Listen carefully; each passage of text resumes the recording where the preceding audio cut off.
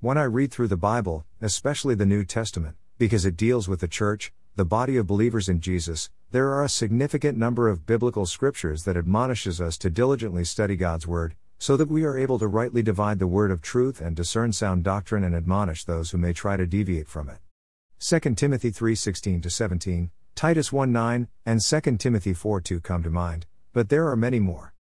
We read words like rebuke, correct, exhort, teach, admonish, or refute those who contradict sound doctrine and contend earnestly for the faith that was once for all time handed down to the saints, like we find in the scriptures I have already identified in Jude 1:3 and 2 John 9-10, to name a couple more. Those are strong, forceful words that are used.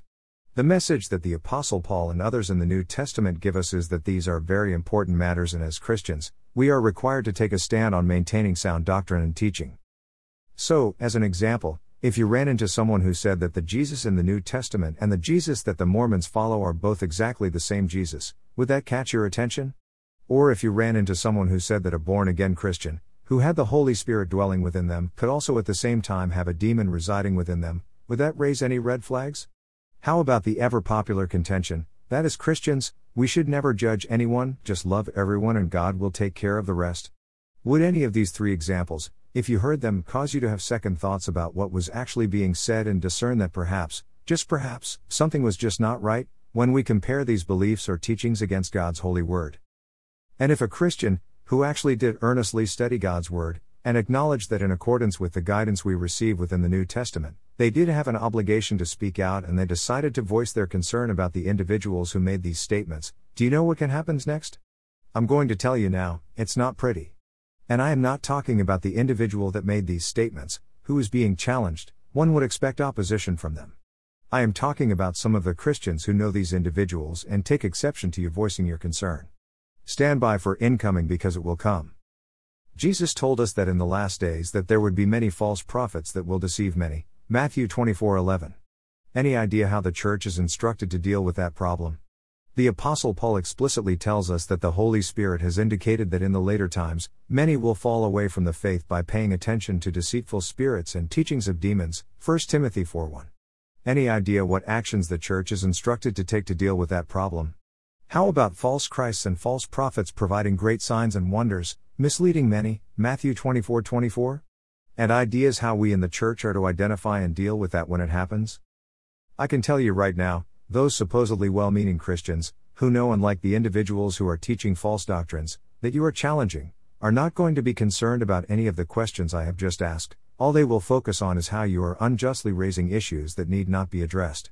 And the reason behind that lack of discernment on their part, is that they do not take our responsibility of defending sound doctrine or teaching seriously.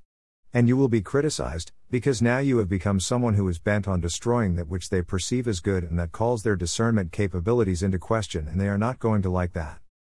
I don't know of any devoted Christian who does take their responsibility, to earnestly contend for the faith that was once for all time handed down to the saints, seriously, and does challenge false doctrines or prophets or signs and wonders, when they are encountered, who actually enjoys going through that challenging process. They don't do it because they enjoy it, they do it because they take the Word of God seriously, and they do step forward and they do the required work. And make no mistake, it does take a lot of dedicated work to research, cross-check, review, examine, discern and document, so that they have done their homework, prior to voicing their concern.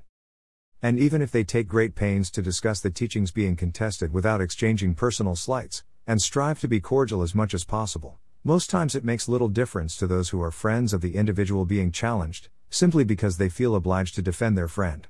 Friendship is not the issue. Adhering to sound doctrine and teachings that we have been given in God's holy word is. If I am teaching and someone points out something that I have missed or misrepresented, or my teaching does not agree with the clear word of God, and we are talking about a doctrine or teaching of prime importance that cannot entertain a different opinion, then I should admit that and correct my teaching. As Christians, we are not to mold God's word to our choosing, we are to seek God's word to mold us to God's choosing. I ran across a nickname that some within the New Apostolic Reformation, NAR, movement now call Christians who appear to them as locked into a Bible God's word only related revelation of God, as opposed to their alternate experimental experience preference mode. They call us wordies. Evidently wordies like us, who stand on God's holy word and earnestly contend for the faith that was once for all time handed down to the saints, are getting the short end of the stick. Personally, I think not. I often wonder how the Apostle Paul would be received in the church today. Paul has some pretty strong and forceful words to give us. Listen to what he says in Galatians 1:6-9 NASB. I am amazed that you are so quickly deserting him who called you by the grace of Christ, for a different gospel, which is not just another account. But there are some who are disturbing you and want to distort the gospel of Christ. But even if we, or an angel from heaven, should preach to you a gospel contrary to what we have preached to you, he is to be accursed. As we have said before, even now I say again, if anyone is preaching to you a gospel contrary to what you received, he is to be accursed. Emphasis is mine. You may correct me if you think I am wrong, but apparently Paul didn't consider friendships the priority issue to be mindful of. A friend who preaches a gospel contrary to that which we have already received is not a friend. Strange how we can get that backwards, and the mere fact that we do, should tell us that our priorities need some realigning.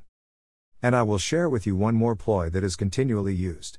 When your scripture and biblical logic cannot be refuted, when the argument they give falls short in response to your challenge, like clockwork, they will switch to you.